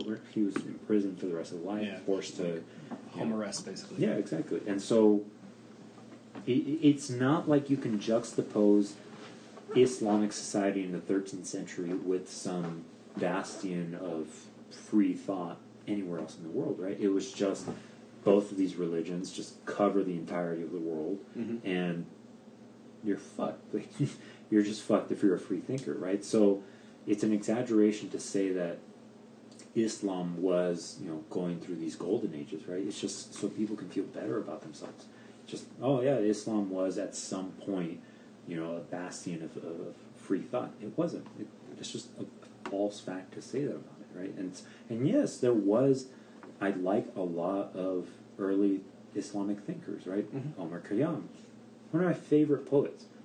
Fascinating poet to read, early Islamic thinker, right? And it's not to say that there wasn't, free thinkers in the Islamic society, but because of how the Quran is structured and because of how the Quran teaches people to structure their society, there wasn't any room for growth, right? And so it's not like Islam was ever, at this pinnacle where, hey, this is what an ideal Islamic society looks like, right? If you transplant a 13th century, 12th century Islamic society into today, it would look like the most autocratic, theocratic, right? It would be, North Korea would pale in comparison to what these Islamic theocracies would be, right? And so we tend to embellish how good these Islamic theocracies actually were, right? People were, like I said, there's the dhimmi status of Jews and Christians that have to live as second-hand citizens, right? And look at Israel. Sorry, go on. Oh, yeah, no. But yeah, no, that is an embellishment of history to say that Islamic societies were going through this golden age, and that's just, it's not true, right? Okay. So I have two more questions, and then we can kind of wrap it up. So based on everything you just said, and kind of to my previous question is, have you ever seen those pictures of looking at, and it might be just because Iran might be a very different, I don't know best way to phrase this, but it might be its own different problem all on its own. But if you look at like pictures of Iran from 1960 as opposed to Iran from today, it looks like they've essentially taken a step backward in time as well. Because if you look, you see people driving cars, women weren't wearing burqas, they're wearing dresses, things like that, looking very, I don't know, best way to phrase it, but maybe on par with the rest of the world as far as how, women dressed and things like that. And then when you start looking at decade by decade by decade, all the way up into the modern day, it seems like each decade they've taken a step backwards in time. I mean, how would you explain that? I mean, how has it changed so much in that particular culture that it seems like they are just going back in time? So this is a perfect example of how Islam and religion, this is Hitchens' quote, right, is religion poisons everything. Right? So Iran has never been a traditional Islamic country. Iran, essentially Persia, was way before Islam was introduced, a Zoroastrian nation. And this is where Zoroastrianism came from. This is a very dualistic religion, right? There's good and evil, and you have opposing forces, and you can see this influence of Zoroastrianism kind of seep into Christianity, where people can't quite figure out what the devil is, what God is. Is devil just as equal as God, right? This is all Zoroastrianism, right? So if Iran or Persia has never fully bought into Islam the way that Saudi Arabia, the way that Yemen, the entire Arabian Peninsula has really bought into it, right? So always, always, always in Iran, there's this undercurrent of nationalistic pride, of Persian pride, of secular pride, really. And so what happened in Persia, right, just a quick synopsis, right? In the 1950s, there was, in the 1920s, basically the Shah of Iran was the king of Persia, right? You had an entire kingdom of Persia for about 50 years, and then what you had was a nationalistic movement to implement a democratically elected leader in Mohammad Mossadegh. Right? He was elected leader of the nation, but he was very nationalistic. Right? He wanted to make oil a Iranian export. He said, no, everything Iranian is exclusively Iranian. We're not going to trade. So the U.S. had problems with this, right? And they helped to depose Mohammad Mossadegh. There was also a lot of Iranian problems, right? U.S. isn't this mastermind of, deposing leaders, right? I feel like people give too much credit to the CIA. But anyway, Mohammad Mossadegh was deposed, and the Shah of Iran was implemented again, right? I'm drawing a blank on his name. But anyway, the Shah was implemented. The Shah was a very cruel leader, killed a lot of people, right? 1970s roll around. Ayatollah Khomeini was first. He was banned from Iran, basically, and he made this grand entrance where a lot of the Islamists in Iran, because there was a very strong Islamist undercurrent in Iran, he deposed the Shah, right? You have the Islamic Revolution. But just to answer your question quickly, right, through the 50s to 70s, right, it was becoming a secularized nation, right? It was not under an Islamic theocracy. It was an autocratic theocracy, or autocratic rule, right? And it was trying to get trying to gain headway, right, into, women be able to wear skirts, right? You see that in a lot of pictures, right? A lot of, pro-Western liberal values that you see in these early 70s pictures, right? Yeah. And Iran looks like, what the fuck happened? Yeah. Right? And so in Iran in the 70s, there was this undercurrent of Islamization, right? Where Ayatollah Khomeini was very popular, and he was going to lead a revolution in Iran to depose the Shah, and a lot of the Islamists loved him, right? So 1979 happens, Ayatollah Khomeini wins, deposes the Shah is exiled, right? Ayatollah is implemented as the Grand Leader, and so as the Grand Leader starts to impose all of these Islamic laws, you start to see the regression of that society, right? Where before there was this notion of secularism, because there is a lot of Iranian scholars and journalists who were very pro, Western, right? There's people like I have all their names written down. I'm trying to blank it. It's hard to pronounce. But anyway, there was a lot of Iranian thinkers that were very pro-Western. They would read people like Karl Popper, right? And Laura Sikora had that book right there, Children of Paradise, which talks about the entire intellectual movement under the Ayatollah, right? They were talking about we want to be pro-Western, and a lot of them thought that Islam could be reformed into a modern society, right? They would read Karl Marx, so you have Islamic Marxists, right? They thought that, it's entirely compatible to have an Iranian society be Islamic and be Western at the same time, right? And so a lot of these intellectuals were murdered, a lot of these intellectuals were jailed, and you started to see very hardline thinkers get into the head of Ayatollah Khomeini and then his successor, Khomeini.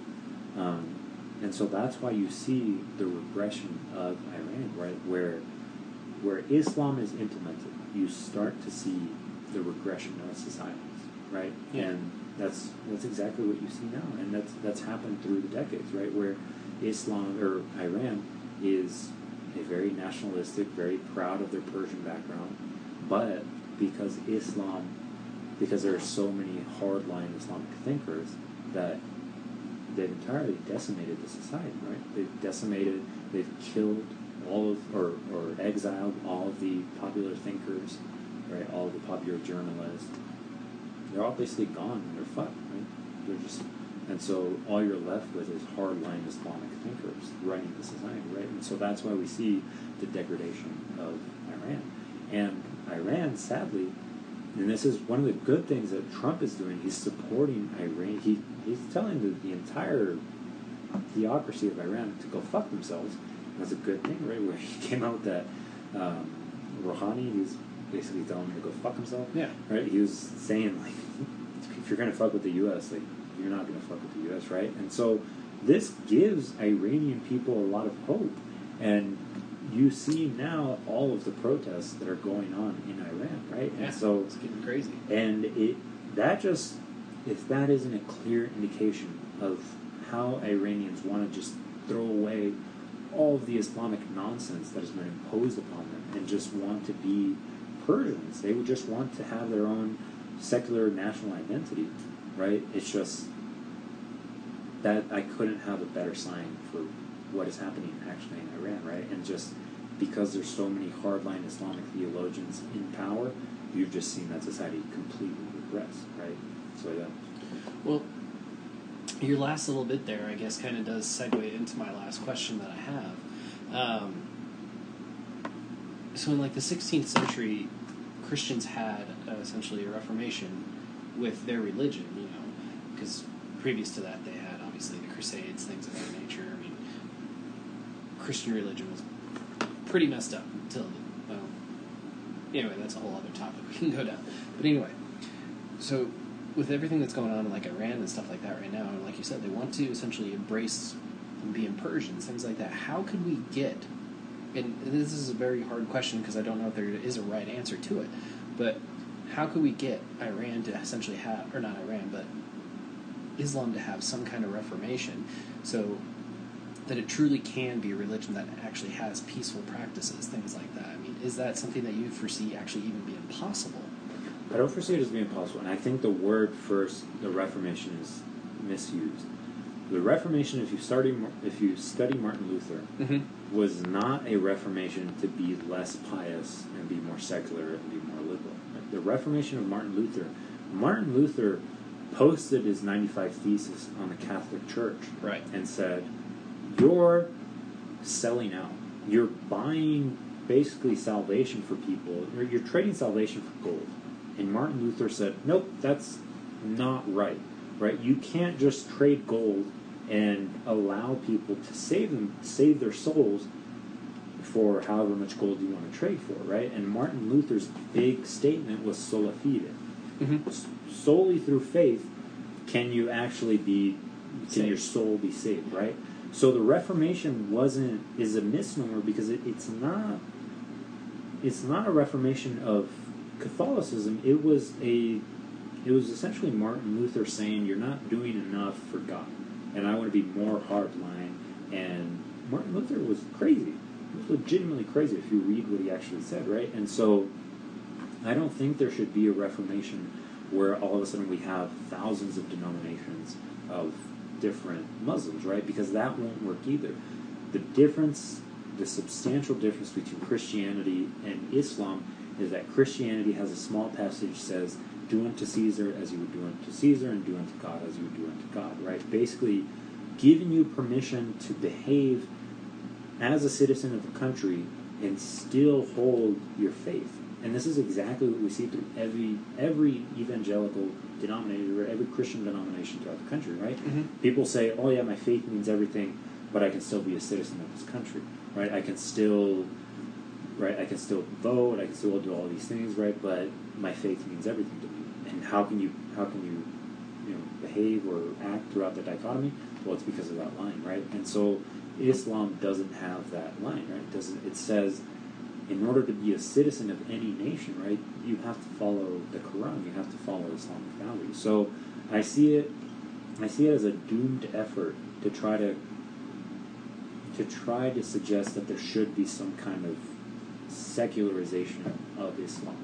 What we need is a truly concerted effort to promote anti-Islamic values, or just sort of secular liberal values within Islamic countries, because they do exist and they do happen. They're in the tens of thousands now, right? But we need to promote these people, right? We need to promote people like Raif Badawi, right? Who's the most famous blogger of Saudi Arabia, who's been in prison for thousands of days for literally saying nothing more than we should take a look at the Quran, right? Mm-hmm. And we need to promote people like that, right? We need to promote people like Faisal al-Mutar, who's from Iraq, who is a great secular thinker who, made it out of Iraq, but is a secular thinker nonetheless, right? He's trying to promote liberalism and secularism in Iraq, a very Islamic society, right? And we need to promote people like that who are going to say, you need to think very differently about your worldview, and you need to change your ideas of what Islam means, right? And so I don't think it's going to take an analogous movement of the Reformation. I think we need to create an entirely different movement, and it's going to hopefully go down in history, but we need to create an entirely different movement where Islam is valued less and less, and secularization and liberalism are valued much more. How do we get people on board with that? Through conversation. Because people are very good at adopting good arguments, right? If you present a strong enough argument, people are going to be persuaded, right? You're kind of a slave to your own reason. And so we just need more conversations like, I don't know if you paid attention, a few years ago, right, there was an entire atheist movement with Christopher Hitchens, Sam Harris, Dan Dennett, and Richard Dawkins, where people in the comfort of their own homes, right, of YouTube, and you could just sit there, watch, be influenced by people just talking, right? And that needs to happen worldwide. That needs to happen throughout the entire Islamic world, where very popular people, right, we need these videos, these debates, these conversations to happen by the tens of thousands, where we are changing societies, right? Debate and conversation is actually changing people's minds, right? Mm-hmm. And that's what we need to do, where we need it to be less taboo to change your mind. We need to have people open to discussion, right? So that's how you do it. I think that's the best way to do it. So I'll make this the final question. It's a very short answered question, but so you're very, very well read on this topic. I mean, I know this is something that you've been very passionate about in the years that I've known you. This is something that you and I have talked about multiple different times.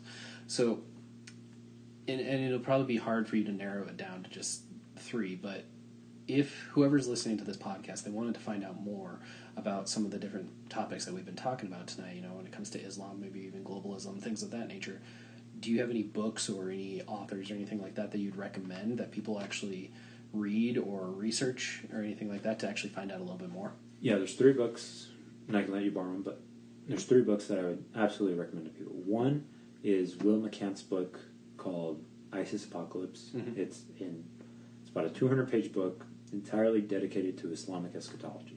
Okay. Eschatology means end times, right? So you can very easily see how entities like the Islamic State, ISIS, are behaving and why they're behaving, and it will kind of clear any doubt that people who are Muslim are not influenced by the Quran, which I think is kind of a misconception, right?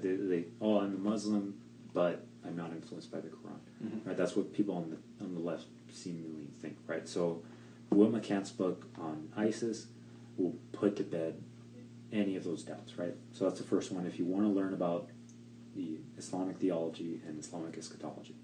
The second book is Steven Pinker's Enlightenment, right? If there was ever the perfect argument for why liberalism, secularism, the tool of science, right, and progress actually works, right? If you're trying to figure out, well, actually, why is one nation better than another nation as far as GDP, as far as quality of life, that's the book, right? It's Steven Pinker's Enlightenment now.